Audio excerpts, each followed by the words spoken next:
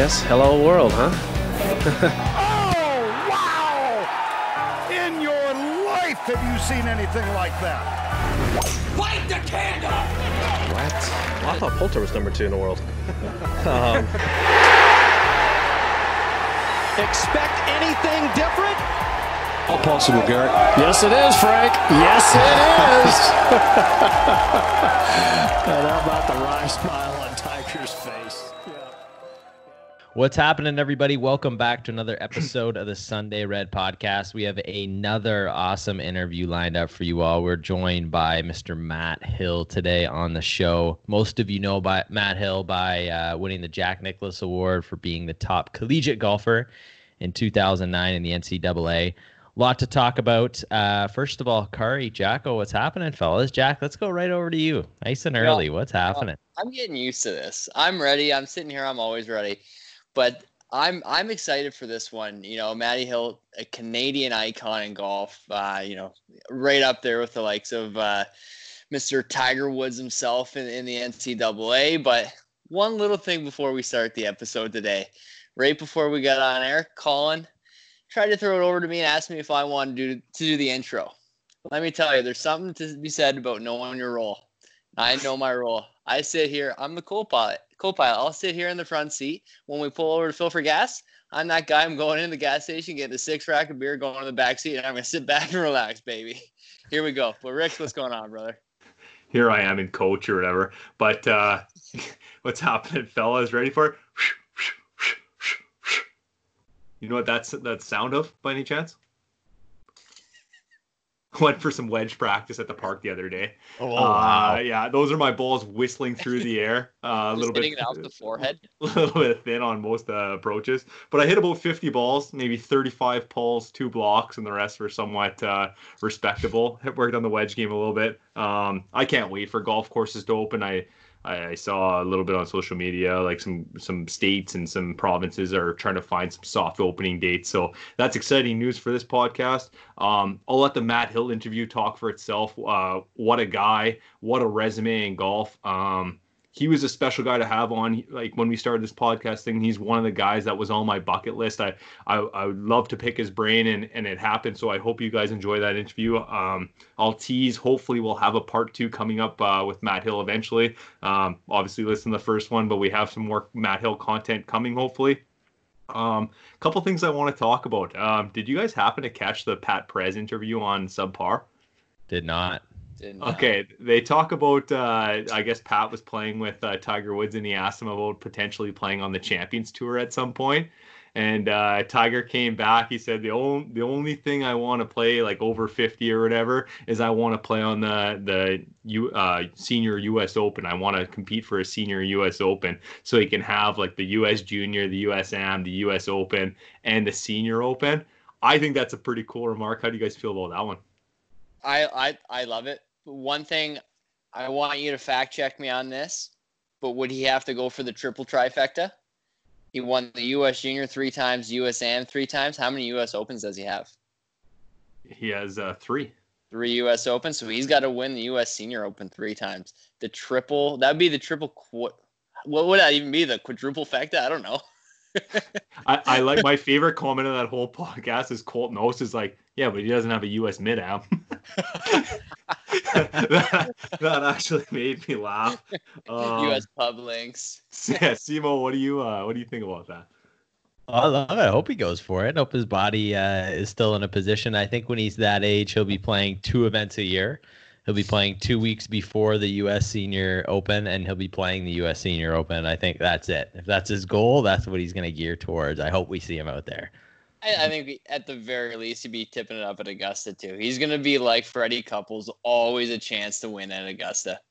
Oh, 100%. We're not going to rule that guy out with those Augusta greens for sure. One more interesting Tiger fact I had before we get rolling into things is I read an interview with Bridgestone's, I don't know, it must be like their CEO or CFO, whoever's responsible for their golf division. They're talking about designing Tiger's golf ball and his, once he was out of contract with Nike, the potential of him playing different golf balls. It says in that article that Bridgestone and Tiger have a 20-year relationship working with the golf ball. So that opens up some eyes as far as who is making his golf ball for Nike. I know there's speculation all over the place as what kind of irons he was playing back in the day, or what kind of equipment he's actually playing. But to hear the 20-year relationship with the golf ball, that opened some eyes for sure, because he does play a higher spinning ball than anyone else on tour. Wow. Love it. And you kind of always thought about that. Like, I was out there as like a special edition 1 tour or whatever golf ball he's playing for Nike. But it is a fun fact that Tiger is playing the stock Tour B XS. Right off the shelf, that's his golf ball. The Tour BX was they had input from Bryson and Matt Kuchar and like Lexi Thompson and other names like that. The Tour BXS was designed for Tiger specifically. The other thing we got to talk about, I think there's quite the match coming up in the next couple weeks. Well, I think Simo was about to tease it. Simo? I was going to tease it. They announced it. Tiger, Peyton Manning against Phil Mickelson and Tom Brady. First of all, what do you guys think of those teams? I like them a lot. Who's your pick? Tiger and Peyton all day. I think it's a tough matchup. Let me just tell you why. I think Tiger plays the best when he's kind of really serious, and I think Peyton's kind of a serious guy.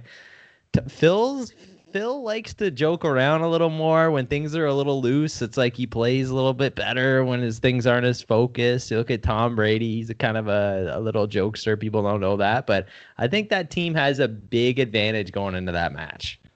To me, the team somewhat bother me, and I'll tell you why. Like, you take Tiger, who's had multiple back surgeries, knee surgeries, everything worked on his body. You take Peyton, who had almost career-ending neck surgery, and you put him against two guys that played their whole career without too many serious injuries other than the arthritis and slowing down a little bit by age. So, for some reason, Tiger and Brady makes more sense against Peyton and Phil. That's like the matchup for me. As far as a winner goes, I'm going to go against you, Simo, here, and I will go Tiger and Peyton. I don't know why I'm saying that, but as long as he's healthy, I'll take his iron game every day of the week. The reason I'm going Tiger, not just because I would never ever bet against him, which I would never do that. That's the main reason. Yeah, that's second the main reason is never once in his career has he ever lost to Phil Mickelson twice in a row. Ever. Okay. He lost to him last year for $9 million. He's not losing him to this year. There is Tom Brady in that equation. Doesn't matter. Tiger's going to put Peyton on his back, bury Tom Brady, and just absolutely slap Phil around that golf course. I will say this. The first match, to me, although I'm a huge fan of the idea, I thought it was absolutely pathetic. It wasn't good TV. The jokes were cheesy. The bets were cheesy. The golf, unfortunately, was not very strong, and it was just a tough sell for me. So I really hope that Tiger and Phil bring somewhat of their A/B+ games, and we get a little bit more entertainment value, because it seemed a little stretched out the first time, and I think a lot of people feel that way. But either way, I'm going to be watching. Tiger's not concerned about the match. Tiger's concerned about making entertaining TV. His mind is and I'm a big Tiger fan, but his mind's going to be elsewhere. Phil and Brady are going to be under the radar there, and they're gonna stomp him. I'm calling the stomp him. We don't know the format yet that either, though. Here's what's going to happen. It's going to be a little dewy out there. I got a feeling. Phil's going to think he's a football player. He's going to try to go deep for Tom to hit him with a pass down the middle of the fairway. He's going to slip, blow the MCL, and can't finish the match. I have no idea what you're talking about. You ever see the video? Like Tony Finau.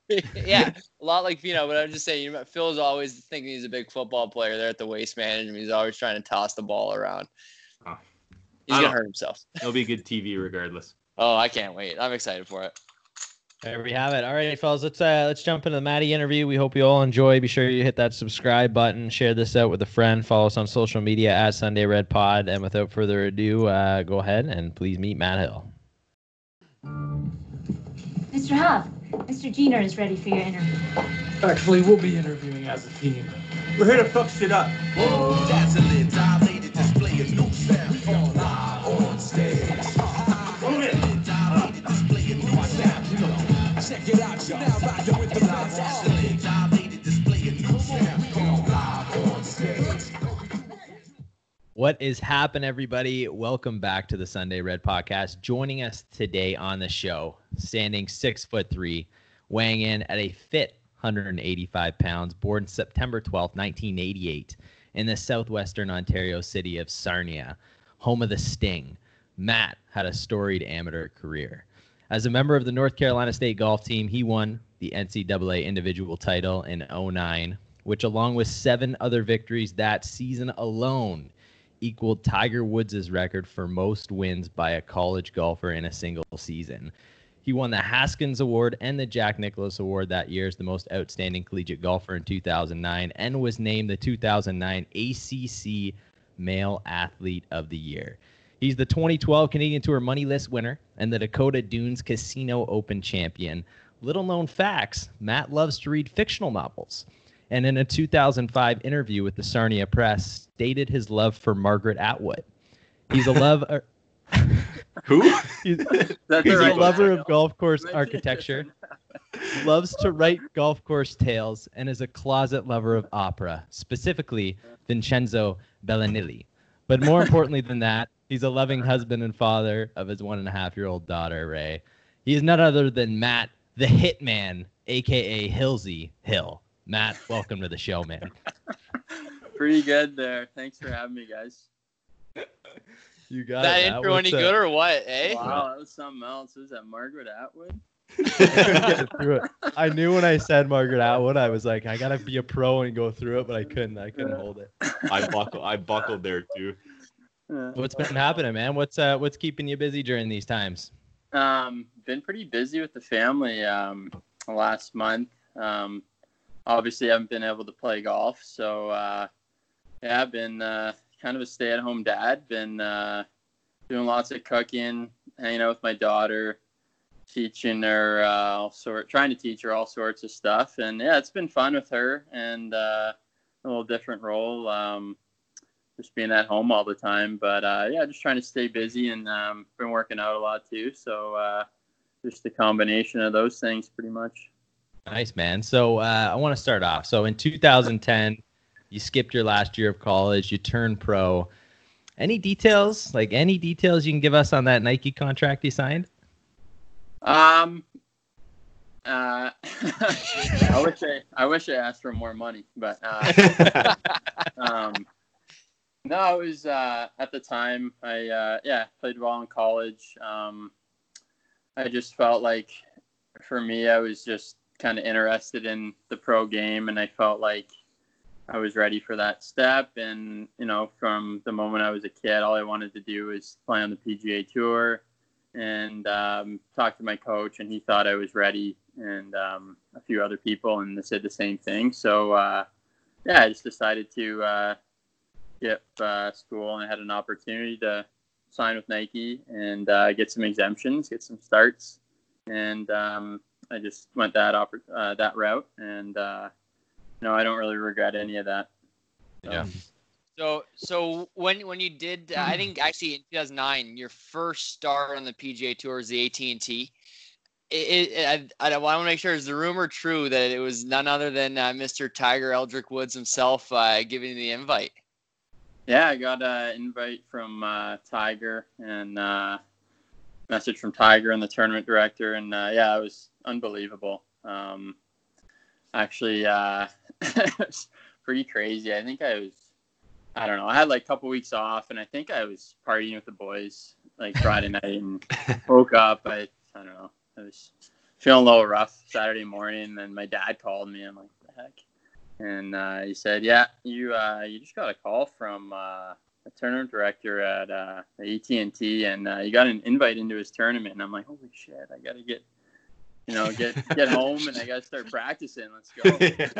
A little sobering. Did that sober you up pretty quick? Yeah, it did, actually, yeah. Nothing like a little adrenaline to get you right back on top, eh? Yeah, it was something. I'll never remember that. Yeah, it was pretty funny. But, it was cool and unbelievable experience. Getting an invite for that, it's something I'll always remember, and Tiger's tournament. So, it was really cool.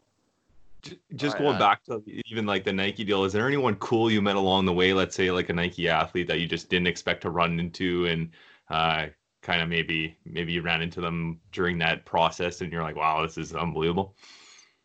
Trying to think in that process, if I really ran into any athletes. I mean, lots of golfers, lots of like guys that were with Nike at the time too. But I mean, along the way, I played golf with a few guys that were pretty cool. But I can't really think of anyone at the time. But over time, yeah, definitely met some cool people through golf. Yeah, I want to turn back the clock a little bit here, and I want to kind of talk about your win at the Ontario Junior Championship. I think it was at Bayview. Is that in Markham, I believe? Can you anything you remember about that tournament? That was kind of your first provincial championship at that level. And what did you remember about the week, and anything about even the golf course or anything like that?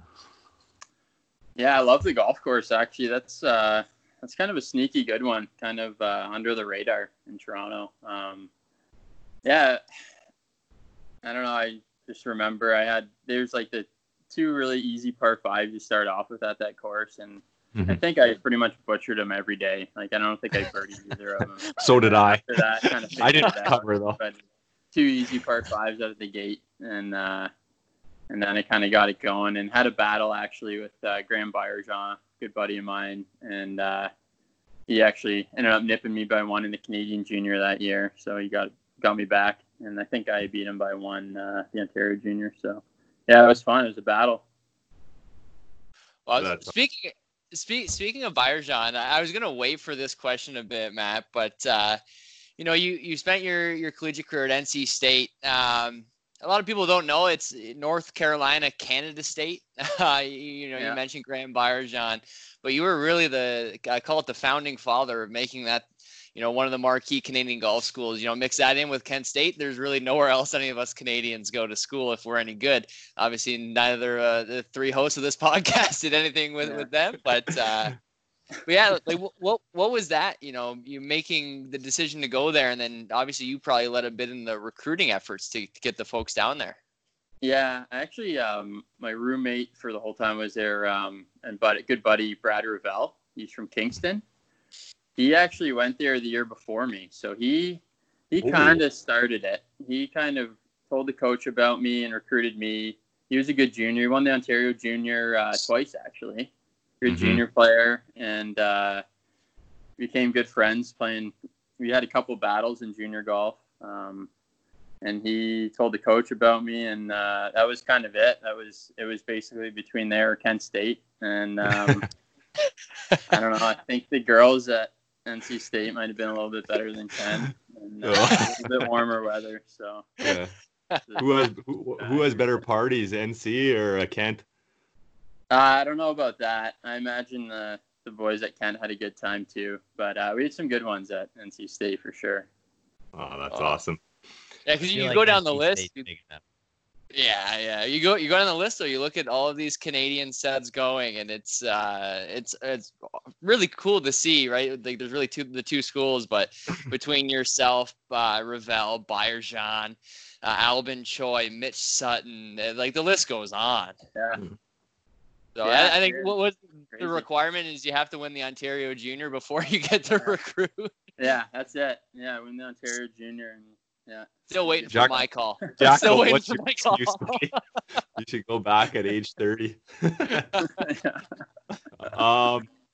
Quick question as far as the ACC Athlete of the Year for our listeners in Canada. They might not understand the magnitude of that award coming out of NC2A Division 1 as a golfer even, but I just want to list some of the names that are on that trophy, and maybe you can comment on as well. Jameis Winston, Deshaun Watson, Lamar Jackson, Zion Williamson, JJ Redick, if anyone remembers watching him in March Madness back in the day for Duke. Yeah. And of course, Michael Jordan's on that trophy as well. Holding that trophy, I'm assuming the names are written on it at some point of it. What kind of feelings did you have winning that trophy, and maybe reflect on some of the memories you had about that year?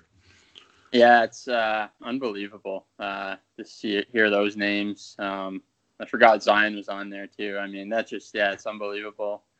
And just a huge honor for me. Something I'll always remember. And I mean, I don't really feel like I fit in with those guys, but yeah, it was unbelievable, like crazy, honestly.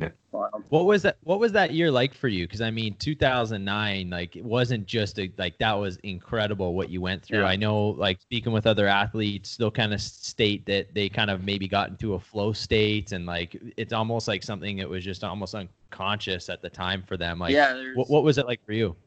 There's definitely that. There's kind of before that, actually, there was kind of a cool story. So Mike Weir, he actually took 8 juniors to California, paid for everything, and we got to play and practice with them for I think 3 or 4 days, and it was just like unbelievable. You got to see a top 10. I think he was top 10 of the world at that time, and we just got to kind of see everything he does, see what a top guy in the world looked like, and just how professional he was, how he practiced, just how he kind of went about everything. And I took a lot from that. That was actually my freshman year. Learned a lot from that, and then also a combination of that and working with my coach Ralph Bauer, who's a great coach, working with tour guys, and then the stuff with the Canadian national team. So I felt like going into college that year, I kind of had a little bit of an upper hand on guys. I kind of knew what needed to be done, and I just felt like I was become a lot more professional, and just tried to do that with everything.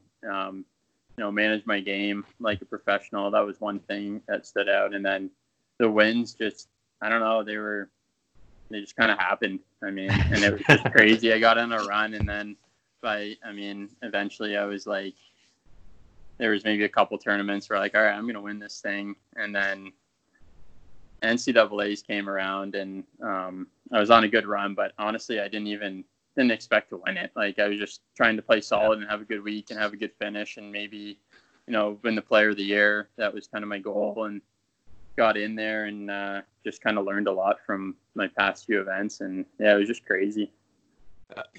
Quickly before our technical difficulties and having you getting on here, Gibber read out some of the names that are participated in that NCAA that championship tournament. Gibber, can you list off like maybe, I don't know how many names you want to make it long, but just for our listeners, and it might bring a smile to Matt Hill's face here because it brought a smile to mine.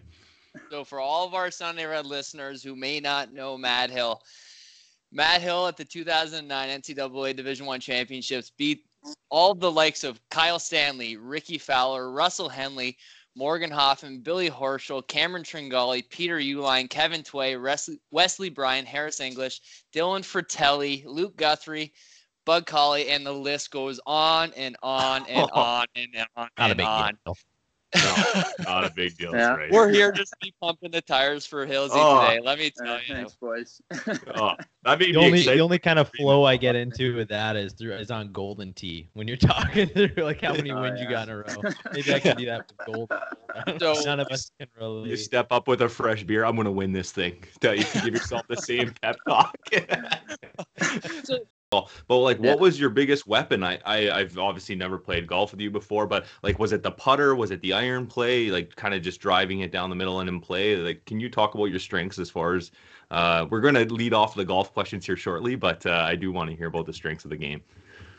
Yeah, that year I drove it really well, and I also hit like the Stinger 3-wood, kind of like Tiger. I hit that thing all over the place and hit it really well. So I just felt like that was kind of a money club, that I felt like I was doing that probably better than anyone else. Like, I felt like that was a go-to. I could hit that thing anywhere. Irons were really solid. And then short game, I really worked on my short game a lot. First couple of years at school, we had a really good facility there at NC State, really good short game facility, and spent tons of time and had a lot of games with the boys and a lot of fun. And also just seeing Mike Weir, how good his short game was from that time we spent together in California. That was huge. So really worked hard on that and the wedges and just the scoring clubs, and just trying to shoot good scores. And even if my swing didn't feel that great or whatever, I felt like I was able to get 2-3, shoot a couple under, whereas other guys in college that, maybe not are feeling that good, maybe weren't making as good of decisions, or maybe the short game wasn't there, and they're shooting 76 to 77. So I felt like that was a big thing to to be able to win, to be able to shoot a couple under even on my bad days. Awesome. Yeah, which is I'm just looking at the leaderboard here again at the NCAA's. It's at Inverness. Like that is that's a tour course. The 3 rounds, 6-9, 6-9, 6-9. So clearly you had a game plan. You didn't vary from it, and you know what? Good number too. Nice, nice. You had a putt for 6-8 on the last day. You're like, nah. I'm just gonna miss that one just a little bit to the left. Love it. Love it. All right, we're gonna Matt, we're gonna move into a fan favorite segment here. I know you've heard it. What's your handicap? Kari's gonna lead it off here. I don't know if we need an explanation, so we might just jump in because he knows what it's about. Oh, I've been waiting for that moment because I butcher the explanation of it every single time. But let's jump into things. We'll play a little bit of music here for you. All right.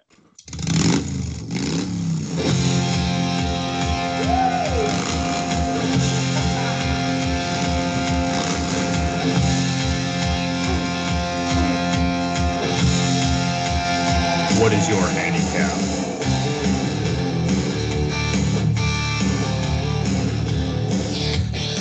Alrighty. Okay, so I don't have to do any explanations. I just will give the order. So Simo, Gibber, then myself will each ask 2. I actually ruined this in the Pendrith interview, which was our, I guess it would be airing the week prior to this one. We never got one from him, so we'll have to get him to send us one. But Matt, hopefully you can think of a few at the end of this, so you can give us. But it cannot, unfortunately, iron covers, ball retriever in the bag have both been taken, so you're gonna have to get a little bit of original. So Simo, do you want to kick us off? Yeah, I'll lead it off here. All right, Matt. Maybe you're practicing on the golf course. Buddy rolls up. He's got all head to toe the same gear on. Whether it's Puma, whether it's Nike, whatever, he shows up, he's got the hat, shirt, pants, and shoes. He's got everything on. What's his handicap? Non-professional, I guess, is the best way to as well. I'm going to say those guys love golf, so they're probably I would say 18. Oh, I thought you were going to go lower. Love it. I thought you were going lower. So I can agree with you on that one. Yeah. They got the Golf Town special. They show up, the 40% off sale, and they got everything.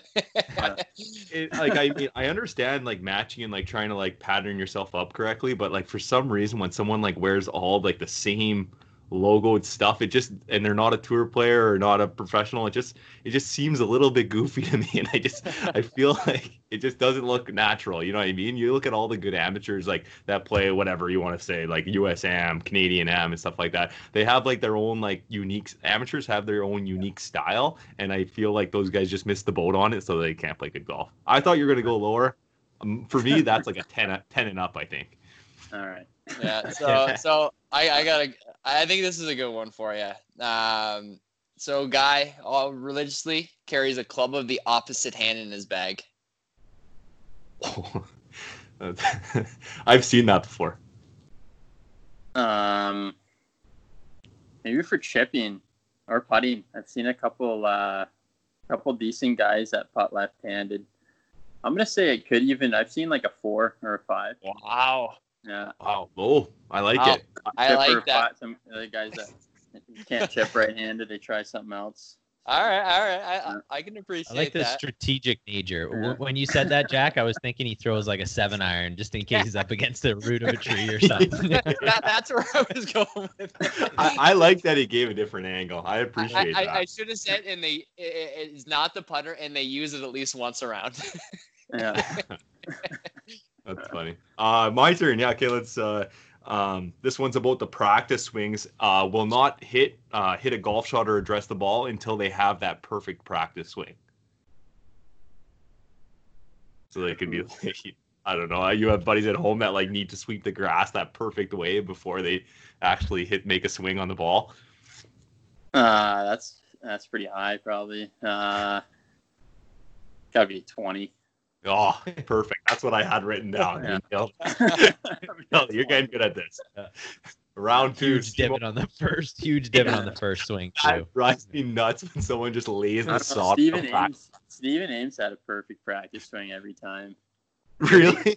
But he just do it the same. He didn't have to keep doing it until it was perfect though. So yeah, just like I don't. For some reason, even like a full speed practice swing seems just ridiculous to me. I don't know. Like you never see a good player do that. I don't think. No. Like maybe Ames, a couple. Go back to watch some Ames. He's the only one that I could think of. He just had it like perfect, and then he just set in there and straight. Like, holds the finish too. Have you seen Matt? Have you seen the video of the guy like he's chipping in? It's like a little bit wet out, and he like chips like I don't know. He's like 3 yards behind his ball, and the little divot goes and hits his ball and moves it forward, and he just looks at his caddy like, "What do we do from here?"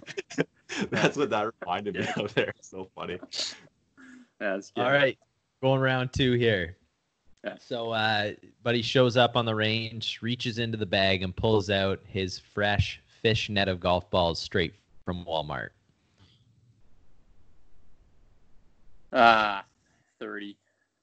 Yeah. I was gonna say there's probably about 30 balls in there too. Yeah. And there's a good chance he might be asking you for a couple of nugs throughout the day. Oh yeah. Got a couple gems in those there. in Maybe the you found a couple Pro-Am. Titleist, DT solos are in there. Yeah. The second round of the year, and he gets a whole dozen for the round. Love it. So I got another one here. Shows up to the golf course wearing a visor with the hair attached to it. Ooh, that's tricky.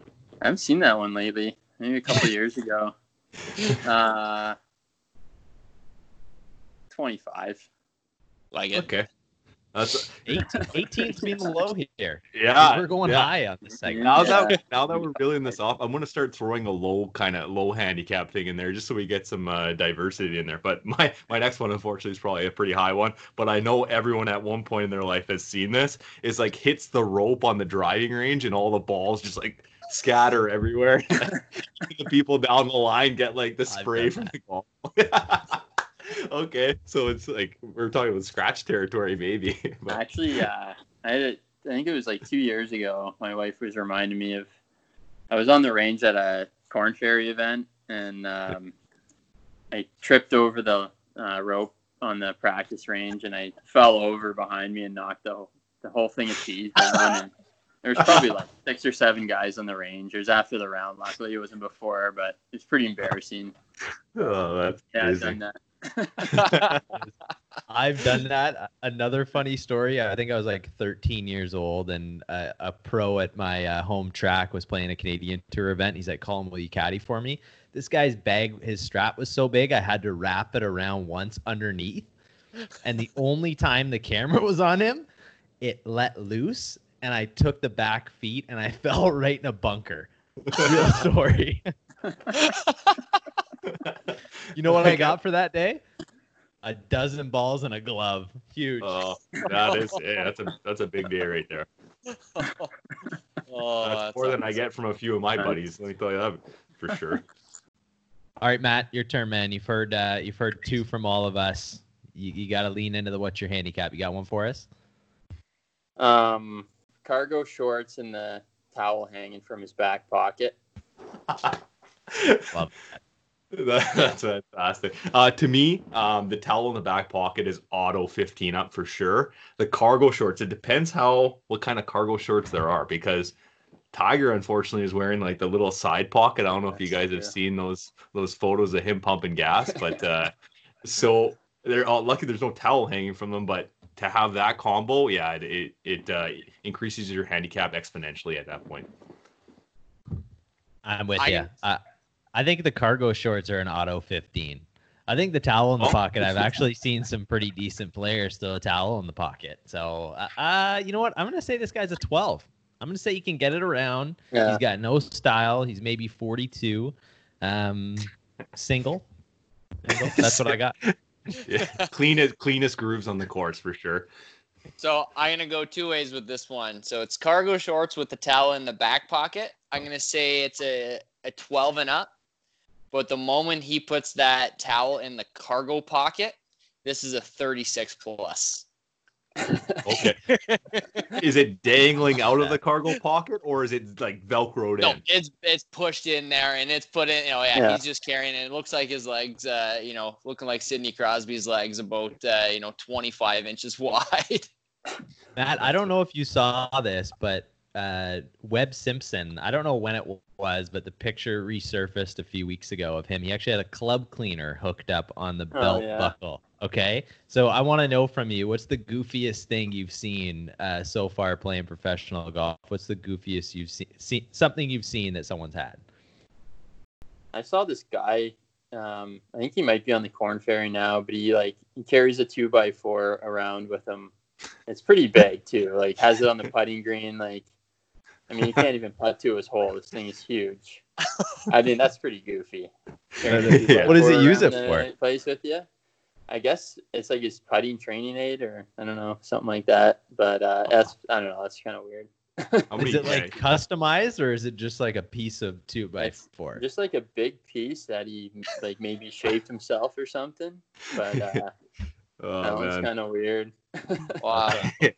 What you talk about putting to his hole on the putting green, but like, how many times has his caddy just been like, man, I'm not gonna caddy for you if you keep hauling this thing around event to event. Like, obviously it's not in his bag, but like bringing that thing through the clubhouse to the putting green every time would be a nightmare. Oh yeah, it'd be strange every day. Okay, I do have some rapid fire questions for you. You can answer them as lengthy or as quick as you want. Doesn't matter. Top 3 movies, any genre. I don't know, if not in order. Shawshank Redemption. Good choice. Probably Dumb and Dumber. Those are both of my top 3 so far, so you're 2 for 2. Dumb and Dumber, and man,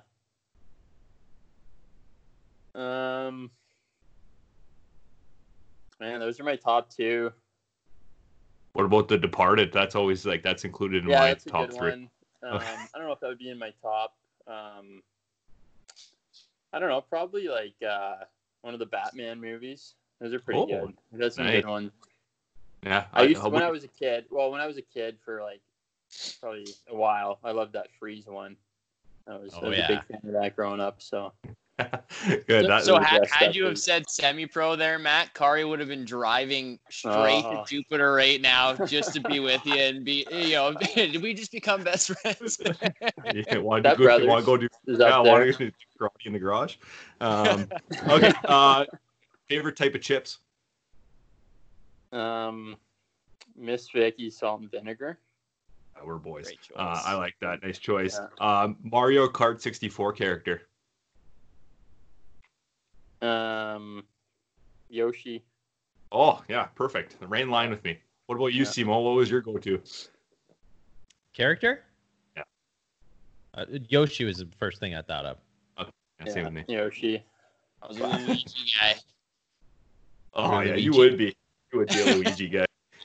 Maybe sometimes Bowser if I'm feeling a little, Yeah, a little edgy.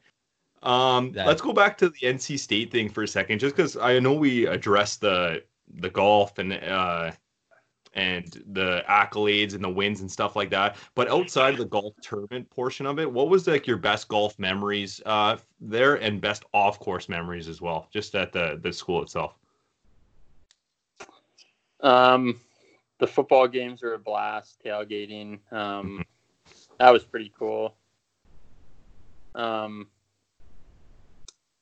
actually got kicked out of the stadium once for drinking in the stadium. Did you tell them who you were? That was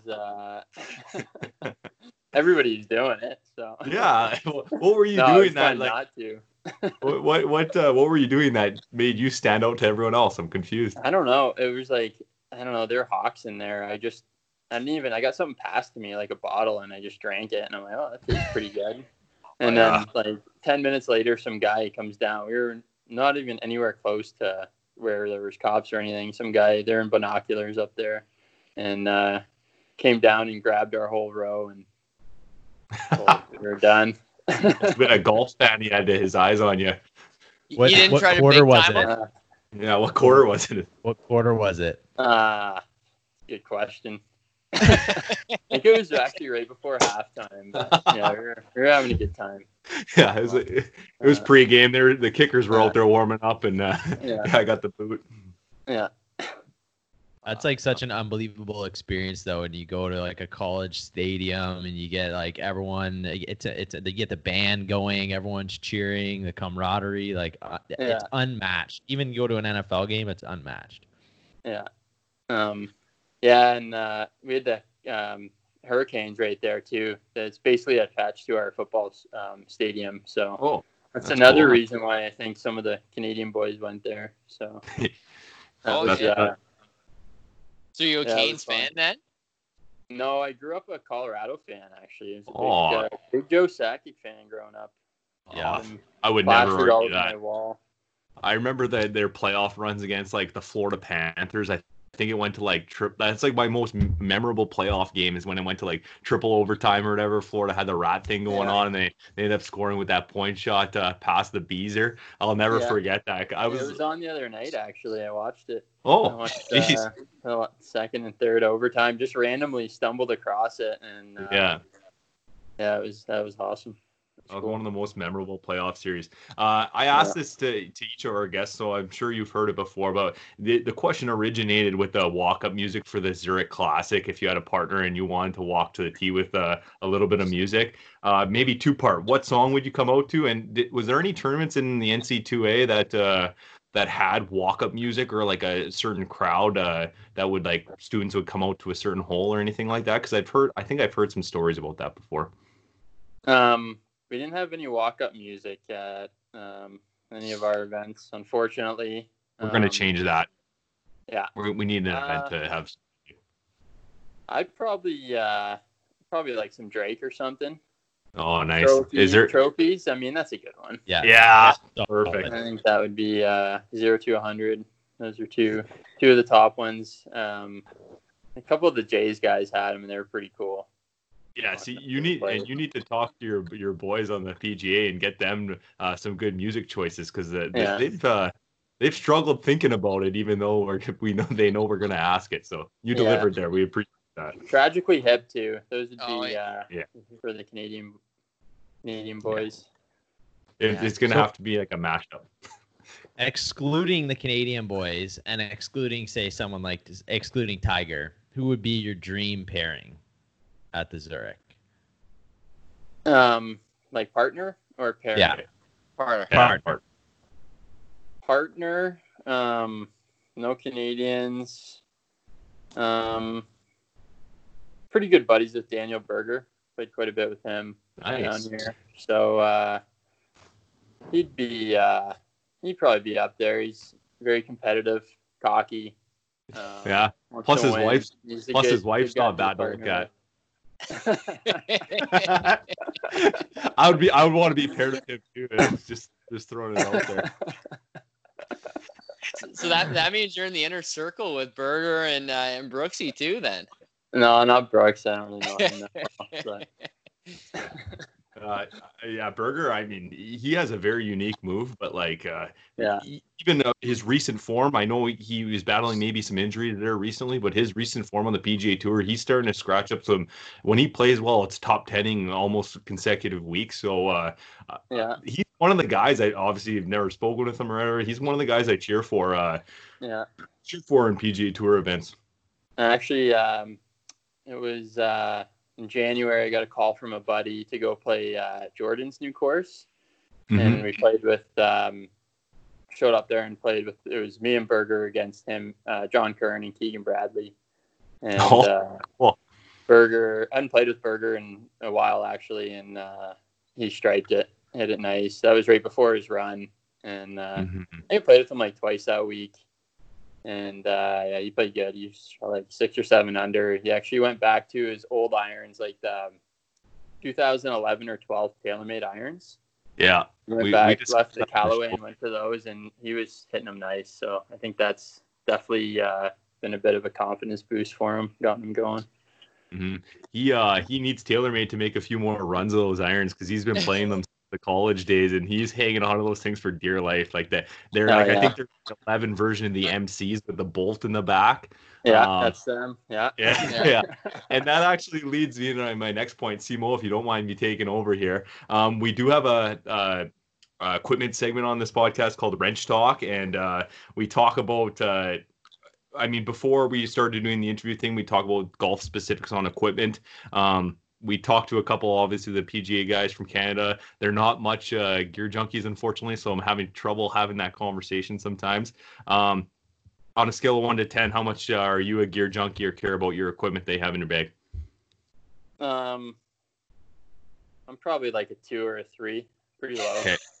0 for 4. I don't like to switch much, and I don't really know much about my shafts. I have to go back to my old emails to see like what shafts I'm playing and like my grip size and all that. And I'm not really researching clubs that much. I go get fit for kind of what I need, and I don't really know. There's gonna be a change to our wrench talks. Yeah, there's gonna be a change to our wrench talk segments, unfortunately, because like you guys don't care about your equipment as much as I think you do. Let's just.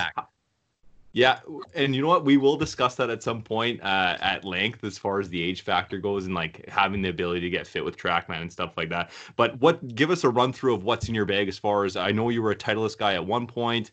Obviously, you're playing some Nike product a couple years ago. But tell us what's in your bag now and what you prefer to look at. Maybe something simple. I got the TaylorMade, the new Supermax driver. Pretty much all TaylorMade. And then the Seymour putter. So I went to TaylorMade, I don't know, a couple years ago. And love the woods. It's solid. Really good stuff. Everything's good. So, I been playing TaylorMade the last couple of years. Pro VX ball. Cool. That was my next question. Yeah. Sorry, go ahead. And then the Seymour putter. You talk about the Pro VX. I know Titleist like switched. They were originally like the Pro V1X and Pro V1 and the different profiles. In the recent years, they've switched those profiles. So like the original Pro V1 kind of became the Pro V1X. The Pro V1X went to the Pro V1. What if you know what model, like the newest Pro V1X? Is that correct? Yeah. Okay. I didn't even switch whatever they said. I just was like, I'm playing the X. So. Gotcha. So it seems the same to me. It seems good. So I'm just gonna stick with it. So I have a question. When you started playing the X, why did you pick the X? Is it the same reason why I would have picked the X? I actually did. I did try the Pro V, and I just like the feel of it around the green. Okay, so it wasn't the feel. Wasn't a matter of red number versus black number. No. I mean, mostly feel. Okay. I'm glad you said feel there. Holy smokes! I've been using that ball since I can remember. So it was like, I don't know, since they came out with them. Yeah. Okay. Go ahead, Simo, if you have one lined up. Sure. Well, I was going to say about the ball. First of all, they're not like me where I fiddle with it. Where if I didn't have a good round with the X, I'm going with the Pro V. And then I'm switching her back. It's a lot of back and forth. I need a lot of balls in the bag for that, Glenn. Where I kind of want to lead into, we've been talking a lot about your amateur career. Obviously, you have goals, aspirations of being on the PGA Tour. What was the biggest eye opener or transition for you playing the amateur game and moving towards the professional game? I would say just you're doing everything on your own. I mean, you're pretty much on your own out there as a professional. Amateur events, I felt like I was always with somebody, with national team or a team, or everything was done for me. So I felt like you definitely have to learn, grow up and be more responsible for the pro game. I mean, playing for money is definitely different. You're playing for the cut, playing for the weekends different than amateur golf. So yeah, I mean, it's quite a bit different. At the end of the day, you're just trying to play golf and shoot the best score you can. Easier said than done, but those are things I'm always still trying to get better at. So what was the schedule like for you for this upcoming year? Where were you looking to play? I was gonna just kind of what I did last year. I did some Corn Ferry Monday qualifiers. A lot of those the last year, and felt like I gave myself a few chances, and I felt like even, this off season, I've gotten better and feel like I've improved my game. So I was going to do that again and then just, play whatever mini tour I could to stay sharp, but just kind of focus on that. And my goal is just to basically get on the Corn Ferry and then the PGA Tour. That's the ultimate goal. And, hopefully join Mac and Corey and Glegs and the boys and, just keep getting better. And I know I'm 31 now, but I'm not really putting a time on it. I'm just doing what I love to do, and I love golf, and I can't really see myself doing anything else right now. So just hopefully we can get through this pandemic soon, and everything is it may not return all the way back to normal, but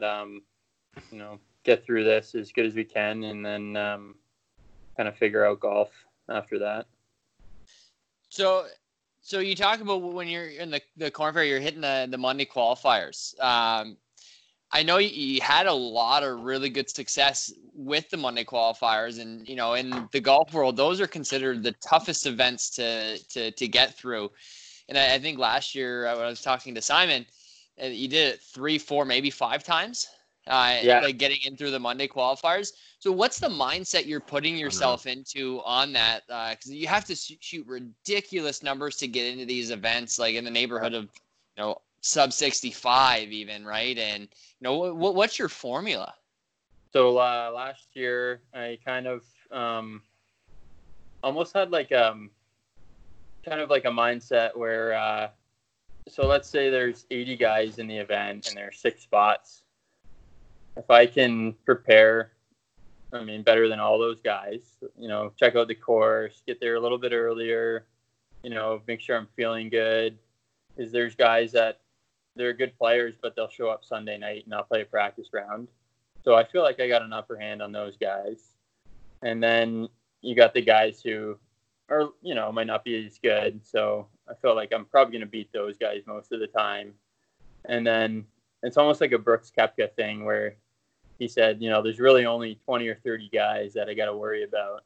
And it's kind of similar to the Monday Q if your preparation is good, that, there's really only, I'm really only got to beat 20, 30 guys. And if I do a better job than then figure out the course, then, all I got to do is just go out there and try and execute. And I felt like I was starting to have some pretty good success. I got into 3 of them, and then sorry, my daughter's waking up here. We'll let you go in 2. Yeah, we'll let you go in about 2 minutes here. No, my wife, she's got her.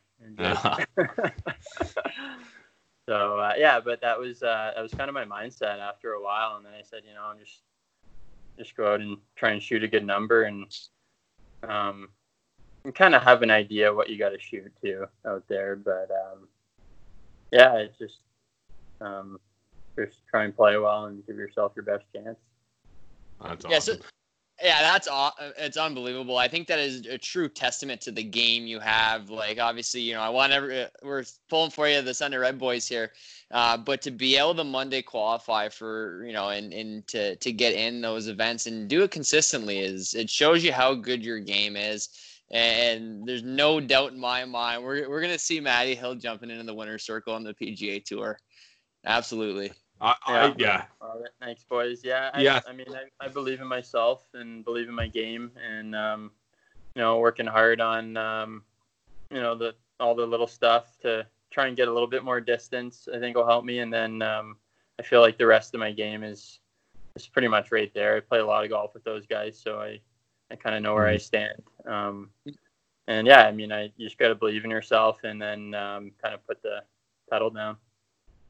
Awesome. It was Matt. It was awesome to talk to you. I've never met you personally before, but seeing your resume is like we talk about the amateur, even the professional game that you've that in the last couple of years. Like you said, we believe in your game. We're happy you took the time to talk to us, and we'll be following you like you wouldn't believe through the 2020 season once we get back going here. Yeah, thanks a lot, boys. Before we let you jump off, Matt, can I have 2 more minutes? 2 more minutes of your time. There's one thing we forgot to ask. We've asked every one of our 2 questions, kind of our fan writing questions. We can't let you go without you asking this. The one question, Saturday round with the boys. How many beers you putting back in 18 holes? I shot a course record doing that, I think twice at Sarnia, tied it. I think I was like 5 or 6. There's that nice window. With the boys. All right. More than that I don't know. The law of diminishing returns. So then the other one, obviously you're an Ontario boy. We've been trying to give some love to some of the local tracks. If you were to say your top 2-3 golf courses in if it's Sarnia where you grow up or even in Ontario where you've played, who would you like to give a shout out, say, kind of if it's unknown, if it's known, but just to give some love? Yeah. So I'll maybe spend a little bit more time with this because I'm a huge golf course architecture fan. I'm just really into that. I love trying to play different courses. I'll go with the top 5 in Ontario. I like that.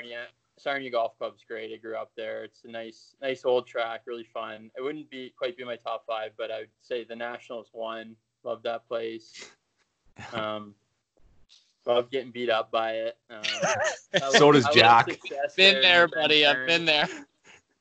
Had a little success there in the Ben Kern, so that's been nice. And I love that place. It's awesome. Hamilton's probably 2. Great track. Redtail, played Redtail quite a bit. Gotten to know the owner, Chris Goodwin. Great guy, and gotten to play there a lot. I love that place. These are some high pedigree tracks you're listing off right now. Yeah. St. George's would probably be right there. And then trying to think of if there's any like hidden gems. St. Thomas is probably the St. T. Oh yeah, number 5. Great little track. Good test too. Got some pretty dicey greens, so that's a good one. Those first 3 holes will get you. Thomas. I was going to say, Kari had the infamous 777 started at St. T. Even par the rest of the round. Or no, sorry, I guess 1 over. I think I was 80 that. We're below the hole out there, for sure. Oh, let me tell you, I wish you would have said that before my first tee shot. Yeah. That's unbelievable. We will have to get you back on again because we didn't even scratch the surface of the architecture thing, and I know you've played some amazing golf courses. I'm somewhat of a minor architecture fan because I haven't played as many tracks as you have around North America, but hopefully we can talk to you again at some point, and we'll get into the golf course side of things for sure. Yeah, love to. Okay, awesome.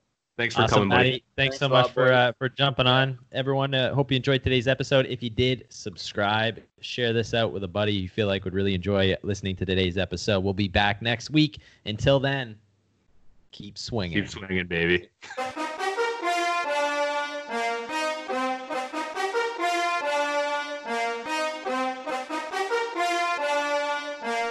Yeah. Hand hit records on my demo. Did y'all boys not get the memo? I do not stay at the Intercontinental, and anything I got is not a rental. I own that motherfucker, figured out this shit is simple. My stock been going up like a crescendo.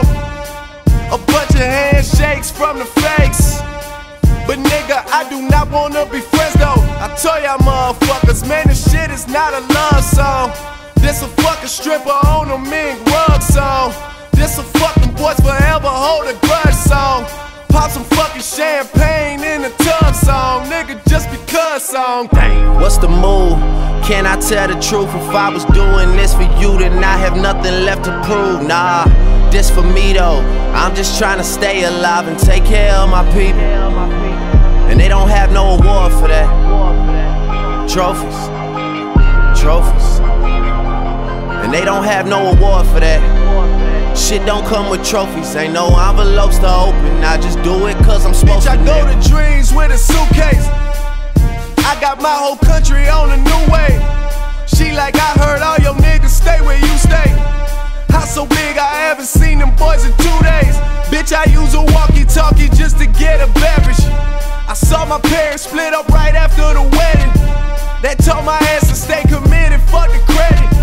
Bitch, check the numbers, I'm the one who really get it. I told y'all motherfuckers, man, this shit is not a love song. This a doing me and only God can judge song. I do not know what the fuck you thought it was song. Pop some fucking champagne in a tub song, nigga, just because song. What's the move? Can I tell the truth? If I was doing this for you, then I have nothing left to prove. Nah, this for me though. I'm just trying to stay alive and take care of my people. And they don't have no award for that. Trophies, trophies. And they don't have no award for that. Shit don't come with trophies, ain't no envelopes to open. I just